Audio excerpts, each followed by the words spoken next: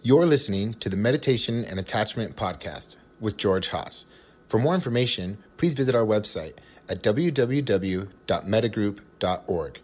That's www.mettagroup.org. So let's begin. It is May 21st, 2020. It's 7:35 p.m. Pacific Daylight Time. This is Meditation and Attachment, Deepening Your Practice, and we've been talking about the stages of insight as Mahasi Sayadaw described them. And I thought that we would just review it a little bit as we move into talking about arising and passing.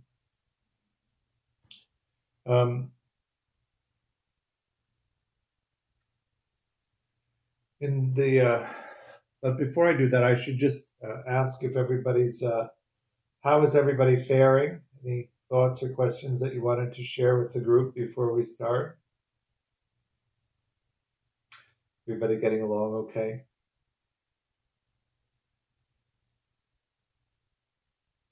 All right. One of the things about Dharma maps is that it's a description of a progress of investigation, or a map of what a progress of investigation might be like. There are lots of different Dharma maps out there, and so I'm not purporting to suggest that this is the only map or the only way to go. What you tend to notice when you practice in a particular way is that the insights that that kind of practice can produce tend to be the thing that you discover. And so when you organize your practice, it is useful to really know what it is that you're trying to achieve in the practice. In the beginning, the stripped down version of Vipassana meditation that's offered in the West was very appealing to me, because I had a lot of trouble with the more ritualistic aspect of some of the more traditional practices, which reminded me of the traditional practices of Christianity that I grew up with, that I was uncomfortable with. Shinzen, the first teacher that I really dove in with, is a mindfulness teacher, which means that he's pulled out a lot of the language of the traditional teachings and the expressions of them.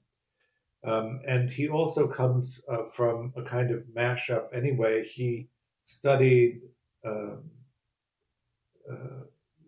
Japanese Vajrayana in Japan, so the Tibetan way of practicing, but the Japanese version of that. He also studied with Goenka and a monk in Taiwan in that Vipassana way of doing it. Also, when he was in Japan, different approaches of Japanese Zen. And when he came to America, he was originally teaching this sort of esoteric Japanese Vajrayana way of practicing, which didn't resonate well with the students that he had here. And so he began to teach a kind of Vipassana practice. Then he became the translator for Sasaki Roshi, who does a Rinzai Zen approach. And so even though he says that what he's teaching is a kind of straight Vipassana Theravada practice, it's always been infused with the teachings of different lineages of Buddhism. And in the beginning, of course, without much knowledge of all of this, I just took them all in as part of what was being presented as a kind of secularized Western Theravada practice. And then the more I dove into it, the more it became clear to me that he'd taken elements from all over the place.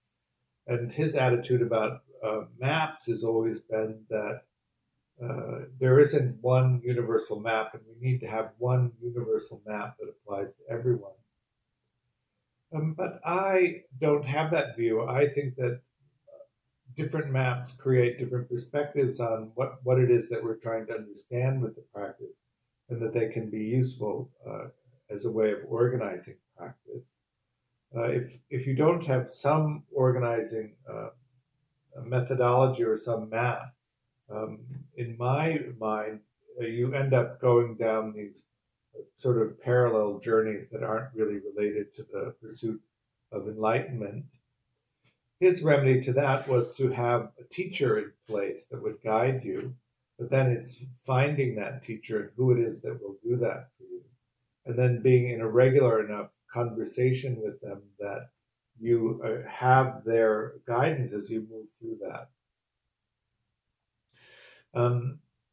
The way that we practice in the West isn't really set up for that very well, and it's hard to come by a teacher who you can be in a close enough dialogue with to be able to guide you without a map, at least for someone like me who likes a lot of instructions and a lot of directions in how to explore. So the use of maps has always been useful to me, and when I discovered this particular translation by Mahasi, it was very useful to me. Now, in the beginning of this journey for myself, the early exploration was simply this map because the rest of the manual had not been translated. And so this chapter on the progress of insight, which is from the manual of insight, which is now available, didn't have the rest of the commentary in there that you could then use to support the way that you practice this. And so I just adapted Shinzen's strategies to pursuing this. But in the beginning, the idea is simply to begin to pull apart the sensing experience. This is Vipassana, divide, be, and Pasana to see clearly what's happening. And so you begin to pull apart the six senses, understanding the five senses is fairly easy because we have them in the West. The sixth one is mind, which is a little bit different. So touching, seeing, taste, hearing, tasting, smelling, and then mind. Mind is the activity of what you focus on. And then this collection of mind moments that you then string together to form conceptual reality from absolute reality. Absolute reality being the capacity that we have to sense. And then fixating it or attaching to it and creating the experience of solidness from that. So in the beginning, we're just sensitizing ourselves to the nature of these kinds of activations. So the capacity to sense meets the object that can be sensed, the consciousness of that sensing experience arises, which is then evaluated as pleasant, unpleasant, or neutral, or needs urgent attention, doesn't really matter, pleasant if there's time. And then that's compared to the perceptual database of previously experienced things or our capacity to imagine them. And if there's a close enough match, that undifferentiated sensing experience is attached to, that knowledge is attached to it, and it becomes this perception, this conceptual reality, our interpretation of what's happening. And in the beginning, we understand that our conditioning creates these lists of preferred objects to focus on, and we create our conceptual reality from our preferences. And so we don't actually sense or build these models on what's happening, but we do it on what it means to us. With then understanding that the way that you've created conceptual reality in this moment informs the way that you create it in the next moment. In some sense, you choose something in this moment, and then from that choice, the possibilities of the next moment arise. I'm quite fascinated lately with the descriptions of this in quantum mechanics. And so we're in the undifferentiated, unfixated form in the wave aspect. And then as soon as we collapse the wave into a particle aspect, conceptual reality forms out of the wave. And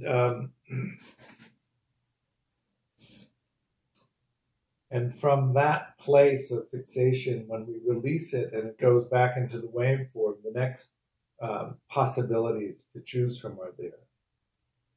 Our conditioning can limit our view so that we don't see the full range of choices that are available to us in each next moment. And so we can get into these habits of choosing from a narrow selection of possibility, even though all of the other possibilities are there. And each time you choose, of course, and open up into the next moment, the possibility of the next moment is linked to the moment that we're in. And so we can move into these cycles, either these virtuous cycles or these vicious cycles of opportunity to choose from.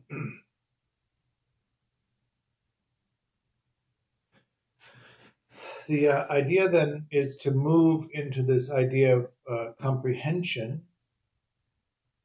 Let's see.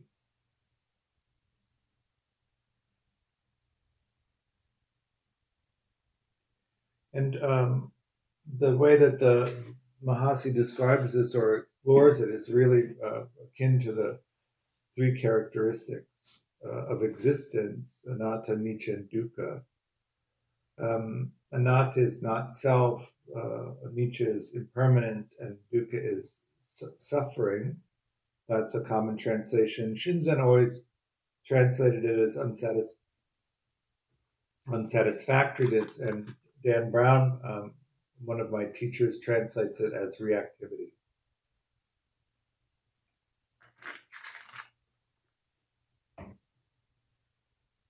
To see that the nature or the experience of self that arises in the moment is actually conceptual reality, not the sensing experience, and that it arises based on the conditions of the present moment and is part of the sensing experience.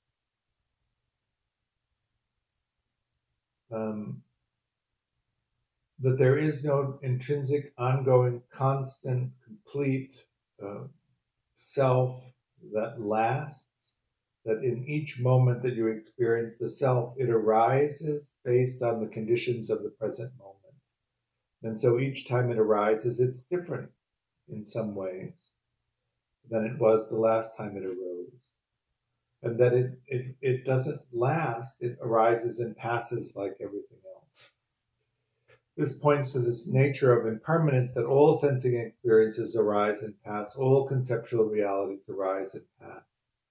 Nothing is ongoing, permanent, lasting. And then the last one is the unsatisfactoriness or the reactivity. The one reason I like the definition of reactivity is because the reactions of our sense gates happen each time an object is available to sense. And no matter how far along the path you get, that reactivity is still there. And then once we see clearly these three characteristics and these aspects, we move into the next stage, which is knowledge of rising and passing, and then the corruptions of insight. I'm not going to go into the conversation about the corruptions of insight tonight. I want to talk instead about the experience of arising and passing. It's often described as an arising and passing event, and it's often confused with the moment of enlightenment that they talk about, fruition. But it's early in the process of insight that's necessary for enlightenment, and it's not the same thing. But it is characterized often by these high concentration states and an ease of bringing your attention to any sensing activation and being able to follow clearly the arising and passing of it. So wherever you turn your attention, you notice this arising and passing. And so it tends to map onto Vipassana jhana practice, and really an arising and passing event that is classical in its presentation is what we would associate with the sixth Vipassana jhana. I've talked about the jhanas before, not gone so deeply into them, but and it also depends on whether you're talking about the canonical descriptions of jhana or the descriptions of them that are in the Visuddhimagga. So, and it's basically the difference between the descriptions of four and five in terms of the jhanas. It might be a little bit dry and academic to go into it. But in the first jhana, there are five elements present. You place your attention on the object, you sustain awareness of it. The mind becomes engaged in the object of meditation energetically.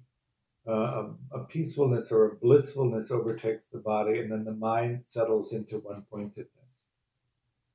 The first jhana tends to be very unstable, and so you pop out of it quite a bit. One of the experiences about this fourth stage is that the concentration is so complete, and that the clarity of the arising and passing in any of the sense gates is so complete that you really do need to move beyond something that just a momentary, high concentration state. When you drop into a deeper second jhana state, you no longer need to place and sustain awareness. The mind settles into the one-pointedness. So you have the rapture, or the piti is the Pali word. You have the blissfulness of that, and you are in a one-pointed state. But even in that state of second jhana, the coarseness of the energy of the rapture becomes too much, and you settle into the third jhana, which is just the blissfulness and the one-pointedness. And then as you settle into the fourth jhana, because the blissfulness itself becomes too distracting, you swap the blissfulness for equanimity. So the fourth jhana is this state of one-pointedness with equanimity. And then you move into the fifth jhana, which is this expansive capacity to take in all sensing experience. And then as that settles further and you come into the sixth jhana, what's mostly talked about is this bright light that appears in visual thinking space. The first time that it happened for me, I was on retreat at La Casa de Maria in Montecito, sitting with Shinzen on his year-end retreat.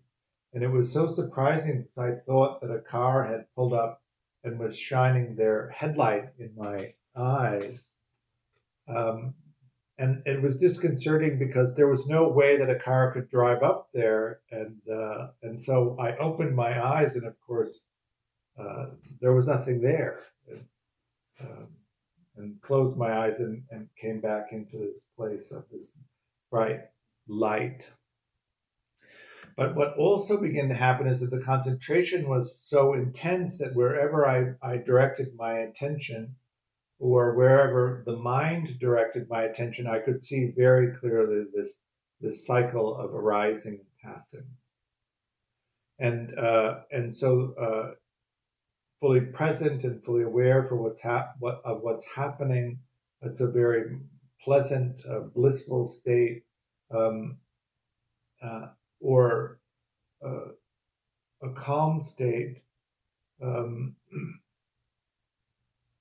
And then, because you can see so clearly and so rapidly the rising and passing of each event, the solidity of conceptual reality becomes open and initially quite jagged and bouncy.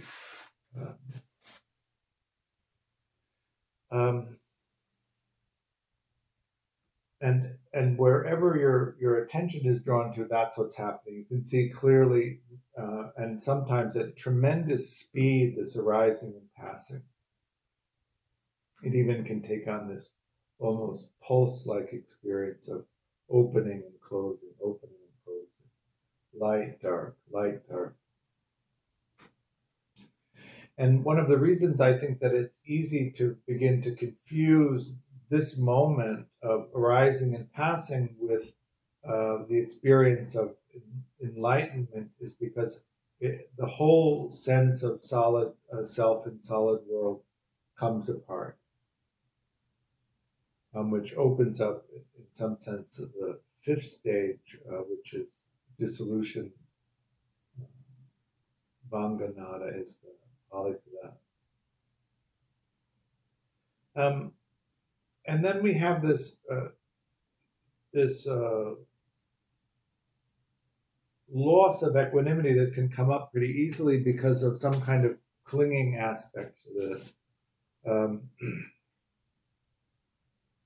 And I wondered about this quite a bit. Why was this experience, which is fairly ordinary, and if you sit a longer retreat, something that happens to quite a lot of people, at least in the Shinzen community and in Dan Brown's community where I've sat, these kinds of experiences are pretty ordinary. The Tibetan version of it is different. In the description of it, and the techniques that you use are a little bit different to get there, but the sameness of the two. Actually, when I first noticed it, it was a little disappointing because I was so familiar with the Theravada map. I thought I'll explore the Tibetan map, and it will be so different that it'll be really energizing. And then it was so the same that it was a little disappointing.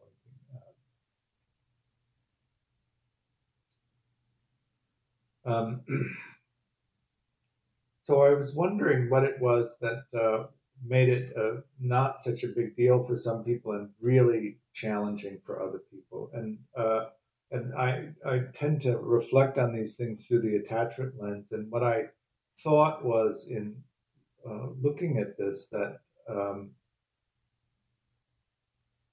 that people who were quite authentic seemed to have less difficulty than people who were inauthentic in terms of how they represented themselves. That one of the things that becomes much harder to do when you go through these processes is to maintain the strategy of inauthenticity as a way of navigating things. And so when you can't use inauthenticity anymore as a way of navigating, and you don't have other skill sets, and people are quite used to being in relationship to you, and you are negotiating things inauthentically, they become challenged by it, and you also become challenged by it. And so one of the things that I recommend is that you move now as much as you can toward authenticity, so that if your practice does take you into these places, that it doesn't unwind you and create a sense of disturbance. But when you move from the fourth stage of arising and passing into the fifth stage of dissolution, the experience is quite profound. That you're conscious in the sense of conscious awareness, but the physicality of the body is completely lost. And the concentration state is really high, and the sensory clarity is really high, and the equanimity is really high. And wherever you turn your attention, you can see clearly the arising and passing of each sensory experience, and you can see the way that each of these sensory experiences come together to form the experience of conceptual reality. And because you can see all of that so clearly, conceptual reality becomes much less compelling. And so what can happen is a fearfulness arises in the experience of this, or a sense of despair arises, or a sense of being limited by the body and being disturbed by that arises in this period of practice. And that tends to interfere with the nature of the practice at this stage.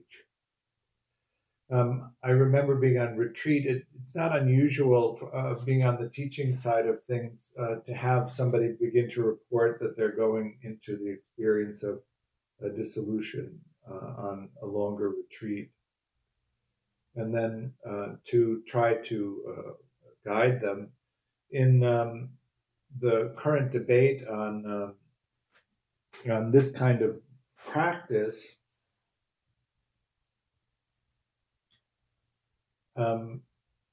If you go strongly into a dissolution experience and you come out the other side of it, the Buddhist term for it is the knowledge of the miseries, and the Christian term is the dark night of the soul.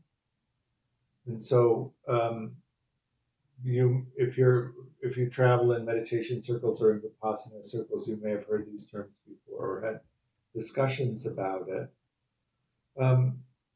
Because it was such an ordinary experience in Shinzen's world, and the way that it comes up in the Dan's world of the Tibetan practice, it isn't considered much of a big deal, and you have adequate instruction in how to address it as it comes up. But it can be quite derailing if that experience happens to you, if you don't have somebody that can help you. The knowledge of the miseries is related to the three characteristics again. So the fearfulness that arises through the deep insight into no self is that there isn't really a self. And if you've relied on that as an organizing principle for the way that you manage things, then you see clearly that actually is a construction that arises and passes in each moment. It becomes quite, or can become quite fearful that you don't have that actually as something reliable to count on. Misery is the aspect of the impermanence, which is that nothing actually lasts. One of the things about this, of course, is that if you observe these things closely, you see that is actually just how it is, and it's always been that way. Nothing has ever lasted. And yet we sometimes prevent ourselves from wanting to know that, or we create these constructions of security around things lasting. If you listen to a pop song, for instance, we're going to be in love forever. This love is never going to end. All of those different themes that are really embedded in our culture are present, and yet nothing lasts. Everything changes. Everything is constantly changing. There is no ground. There is only the groundless ground of change. And so that can be quite disconcerting. And then you move into it's called disgust in English, typically, the knowledge of the misery that's associated with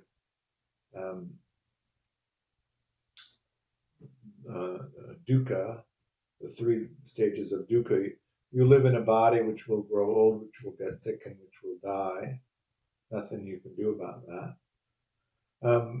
Sometimes you get what you want, but you always lose it. Sometimes you don't get what you want, and sometimes you have to put up with things that you don't want. And then the subtle, ongoing, constant irritation that nothing is exactly the way that you would have it if you were actually in charge of anything, which is this double-edged sword.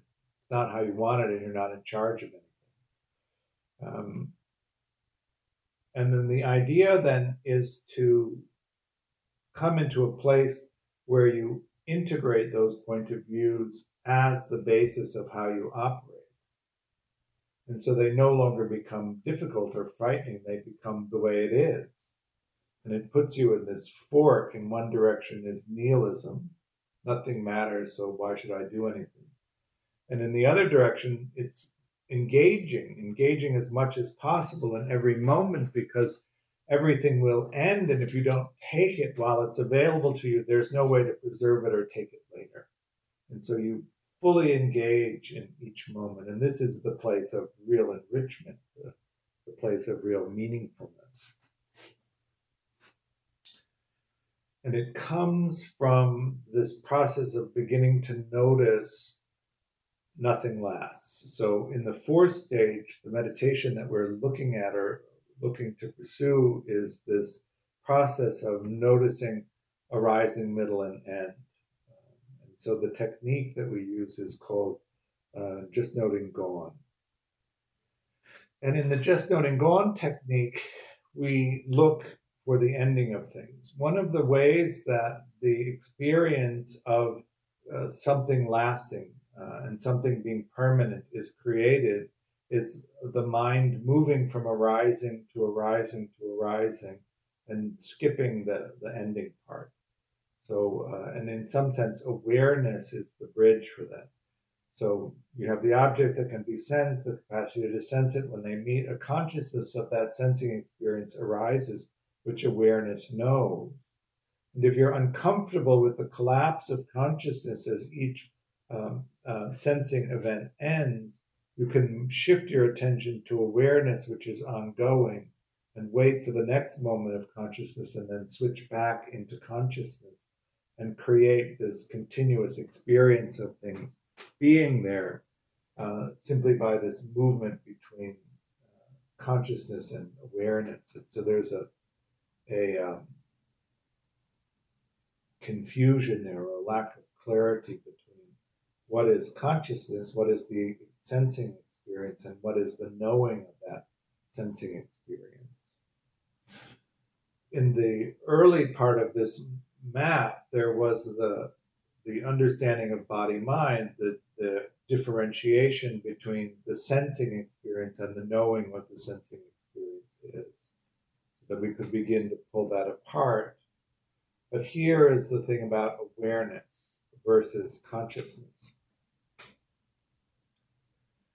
Awareness, when you think about it, is almost always there. There's only a short period during deep sleep where consciousness turns off. But if you're aware of dreaming or aware of the twilight of sleep, awareness is there. One of the other times when awareness is affected is in some kind of anesthesia related to some medical experience, or I suppose you could drug yourself into that place too if you wanted to. Awareness, anesthesia for surgery and that thing doesn't really kill pain, it kills awareness. So you're not present to notice the experience of it.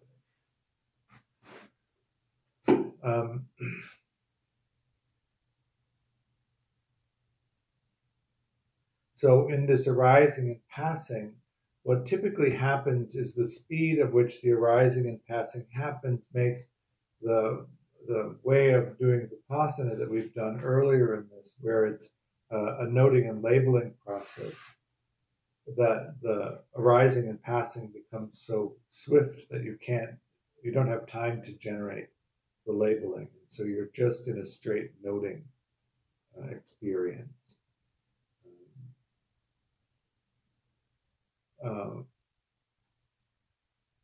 Daniel Ingram, in his book Mastering the Core Teachings of the Buddha,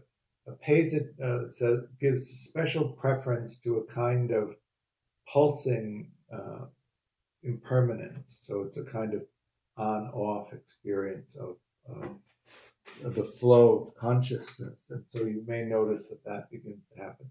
Flow is the term that Shinzen uses to describe the energetics of impermanent energy in the body. And in the beginning, there are 5 aspects of this that is in the literature. The first is a kind of subtle vibratory energy that arises in the body. And then it tends to intensify. The second level is a kind of jolting of energy that goes through. So the first one is almost like a kind of goosebumps. You know the term goosebumps or goose flesh? The hairs all stand up, that kind of energy in the body, a jolt through the body. As the mind settles into these high concentration states, you get an energy that suffuses through the whole body. They talk about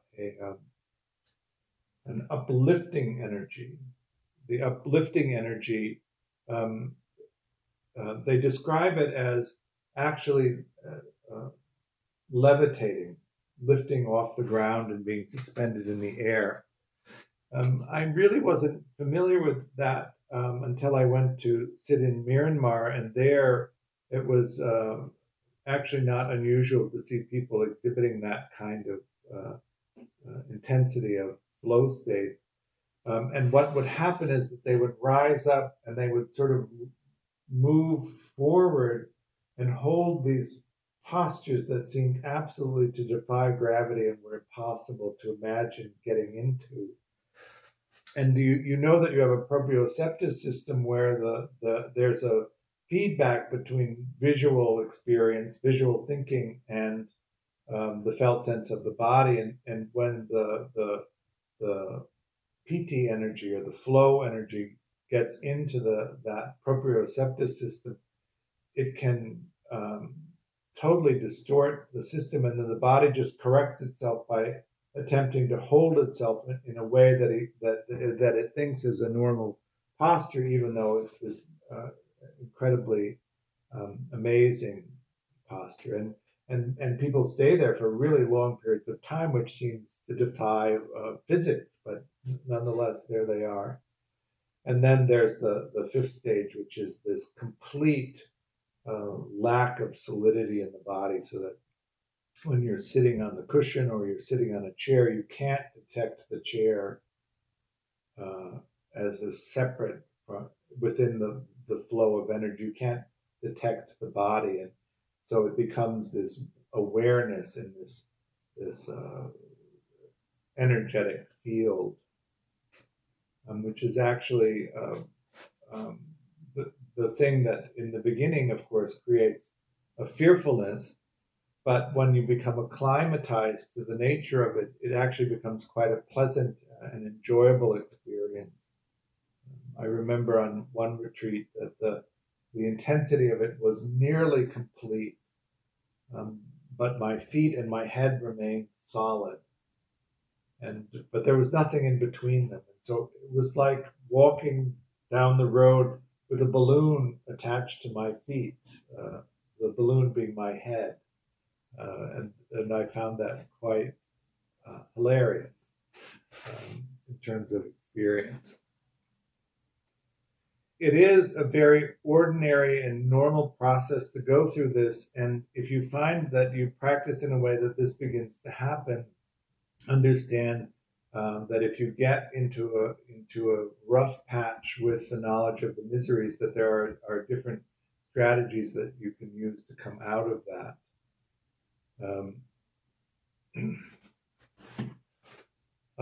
Stephen, you sent me a question. Is that in order? Could you give me a little bit more? What is it?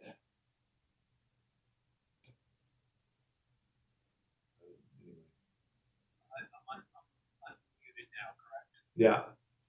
Okay.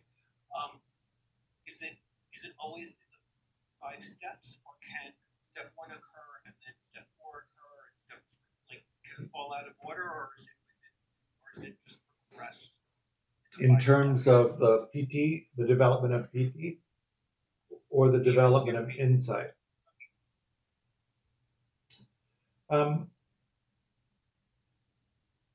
No, it doesn't need to go in order.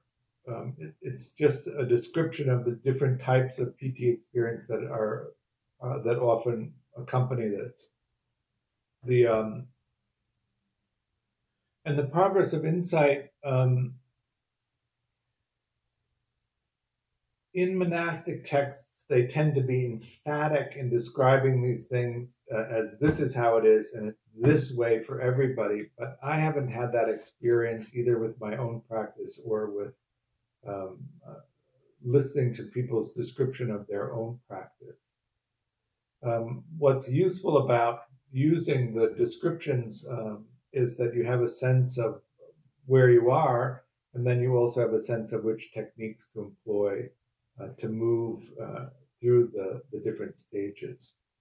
For instance, in the arising and passing stage and in the dissolution stage, concentration is amazing, and everything is very clear and um, it's the first few times it happens, it's a breathtaking experience that you actually have the capacity to do that, and then it's like you're spit out into a place where you can't concentrate at all, and you're terrified and miserable and disgusted, and you can't believe that you lost that really heightened, delicious, pleasurable state, and now you're in this. Um, uh, and then you feel this undercurrent of the desire to be free from suffering, which is what it's described as. But it's this undercurrent to come out of that clinging to these structures that you've created over the time of your life, to navigate things and to really come into a place of deep understanding about what is the true nature of experience. And that's called reobservation, or the 10th stage. But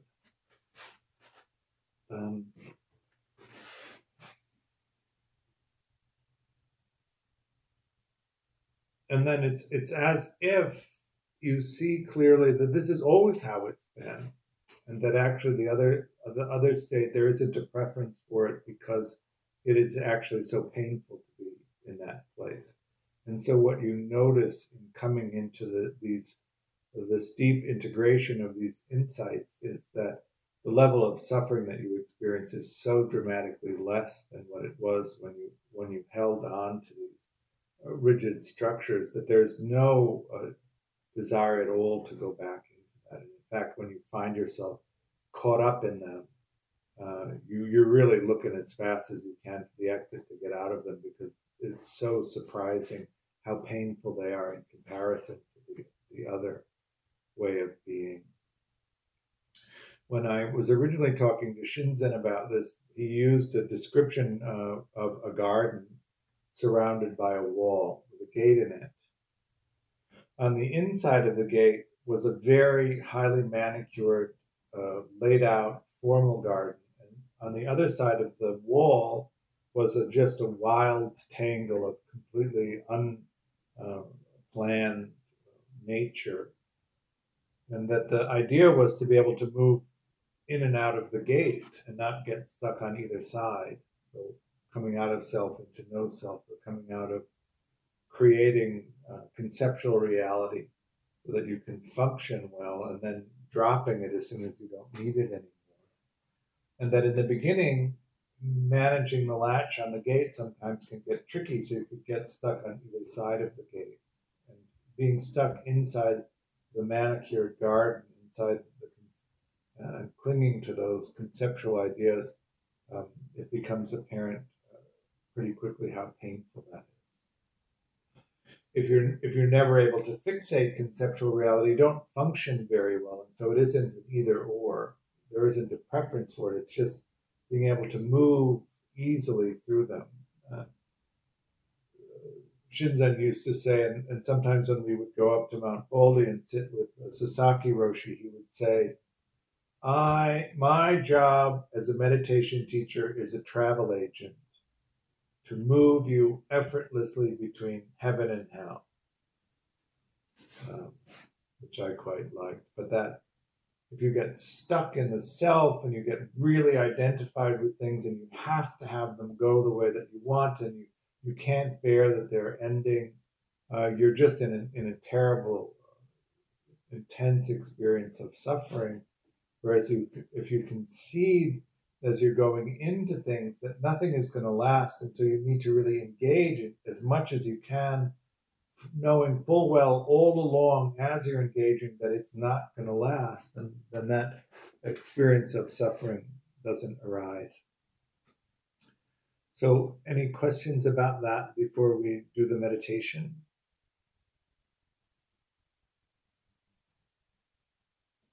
All right.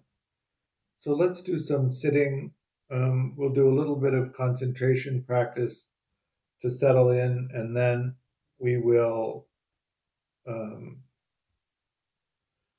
do the just noting gone technique.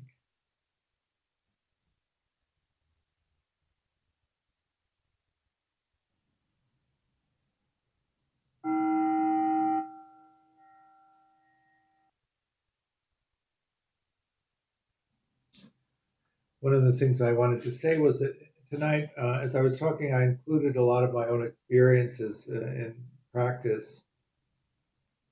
There's two schools of thought about that. One is that you shouldn't restrict your descriptions of states that you've attained, or um, because it can create envy in people and disrupt their practice. And so, in the Tibetan tradition, or in a more fundamentalist Theravada practice, it's pretty heavily frowned on. It's considered grossly impolite to do that.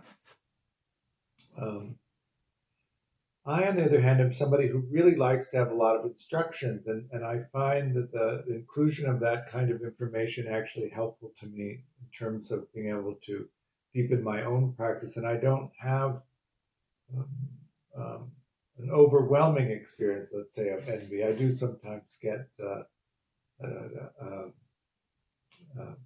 longing that would be something that I could do or have more ability to do. But at the same time, the descriptions and how people work and practice in order to get those kinds of insights, I have over the course of my own practice found quite helpful, and so that's why I offer them. I do want to be sensitive to the people who do consider it bad manners. It's almost as if the voice of my mother is saying, "You need to maintain your manners at all times." So, how did that experience go? Any comments or questions about it?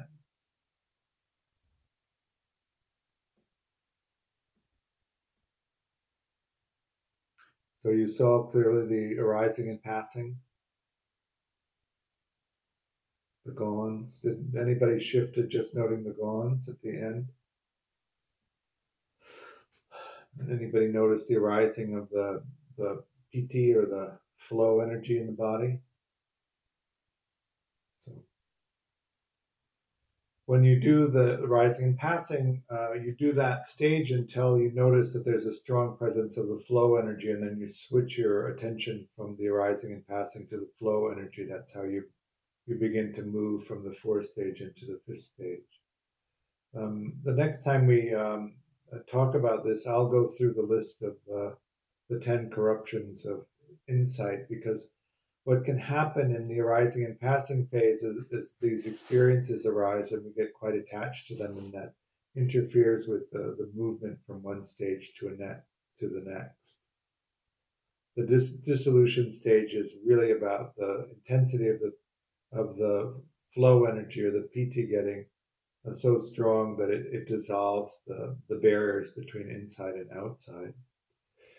In the beginning, it just simply dissolves the barriers between the different sense gates. So it's hard to detect the difference between visual experience, auditory experience, and the felt sense of the body. And then it becomes difficult to tell the difference between inside and outside. And when that's complete, you're in that place of dissolution.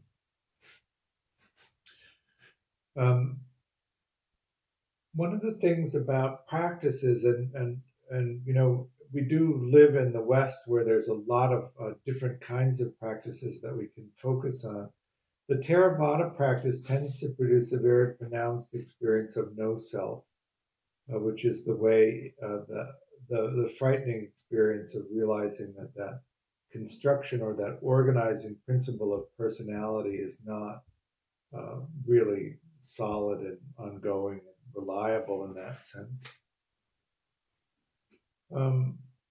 In the Tibetan way of practicing this, and so this would be elephant path and then the first few stages, that self-experience is not the same. The Tibetan practices don't tend to undermine or dissolve the sense of self in quite the same way that the Theravada practices do. So you don't tend to have such a strong no self experience in practicing that way, and you tend not to have the dark night experiences or the knowledge of the miseries experiences that come from the Theravada way of practicing. So that's something to consider. I have had the experiences of going through this map,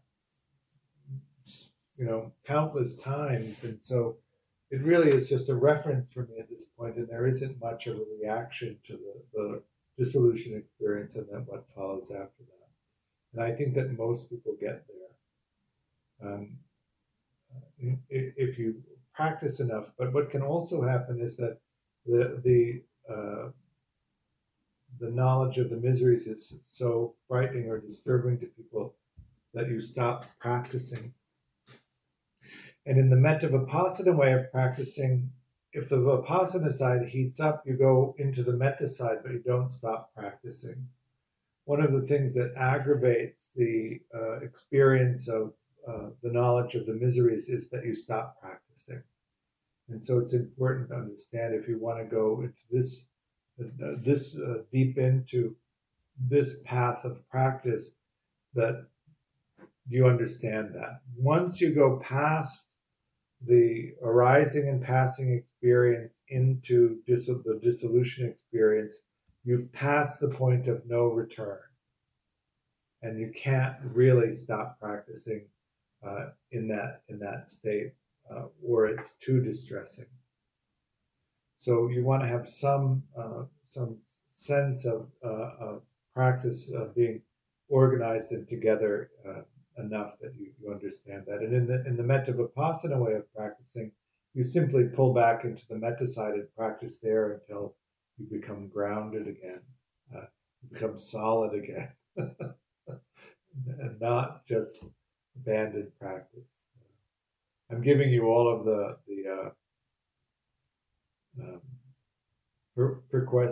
prerequisite disclosures. So we have a question about how much practice is enough. I think for most people that if you want to go deeply into this practice in the way that we're talking about it, that what we're actually talking about is retreat practice. The householder practice doesn't tend to lead to this unless you can do self-retreat or organize it in that way. And so think about setting up your schedule so that you can do 1 or 2 retreats a year where you can just go in and do this. One of the advantages of doing it on retreat practice is, of course, you don't have to do anything but get yourself from the bed to the cafeteria to the meditation hall. And so if you get into a rough patch while you're doing the meditation, you don't have to cope. And then you can come out of it and you have people there that hopefully will know what to do if you do get into that, and can ground you and have you solid again so that you can leave the retreat and not have a long period of difficulty.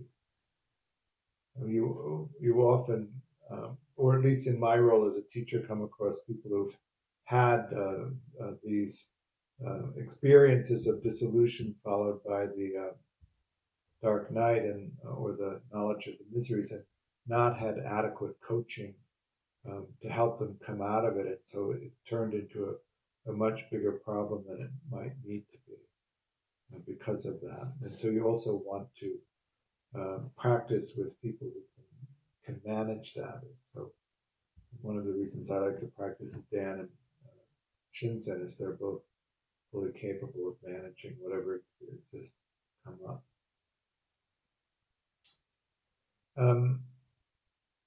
Any other questions or last thoughts tonight?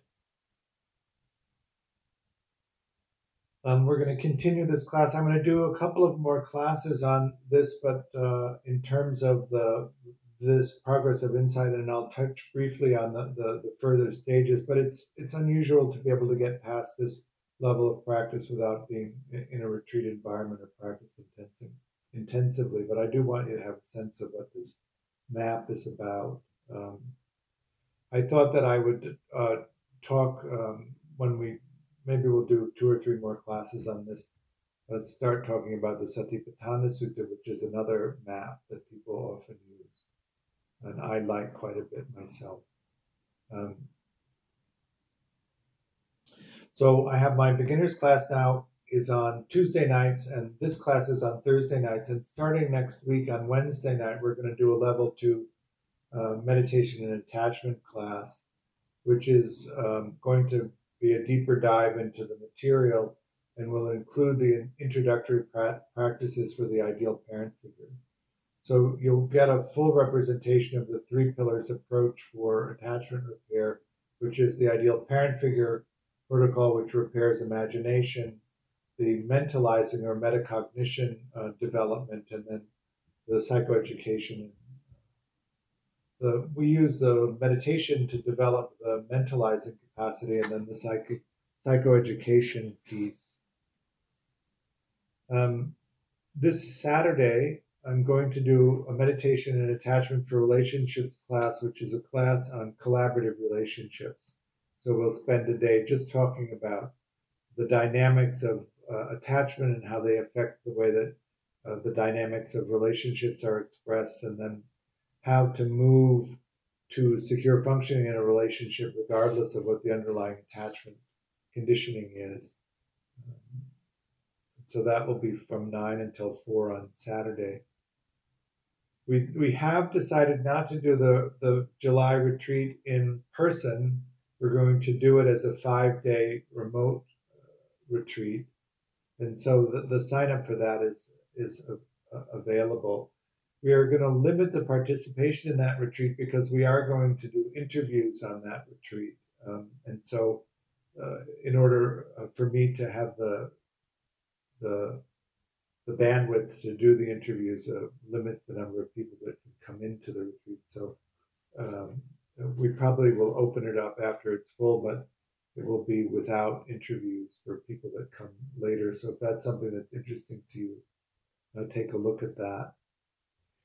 Lastly, I'm doing morning meditation. I don't even know how long I've been doing morning meditation, but it's probably like 15 years of getting up and doing the guided meditation. We have switched it to Patreon, and so the posts are up there with written instructions for each of them. And so if you want a framework of support for your daily practice, take a look at that. The links to it are on the website, metagroup.org. I do offer the teaching on a dana basis. So if you have resources and you're able to contribute to support myself and also Metagroup and things that we're doing, you can go onto the website and there's a link there that will take you to a donation page.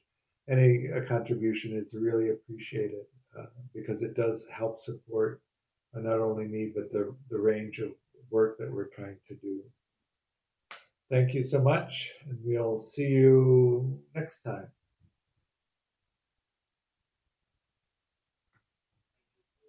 Bye. Thanks, Harley.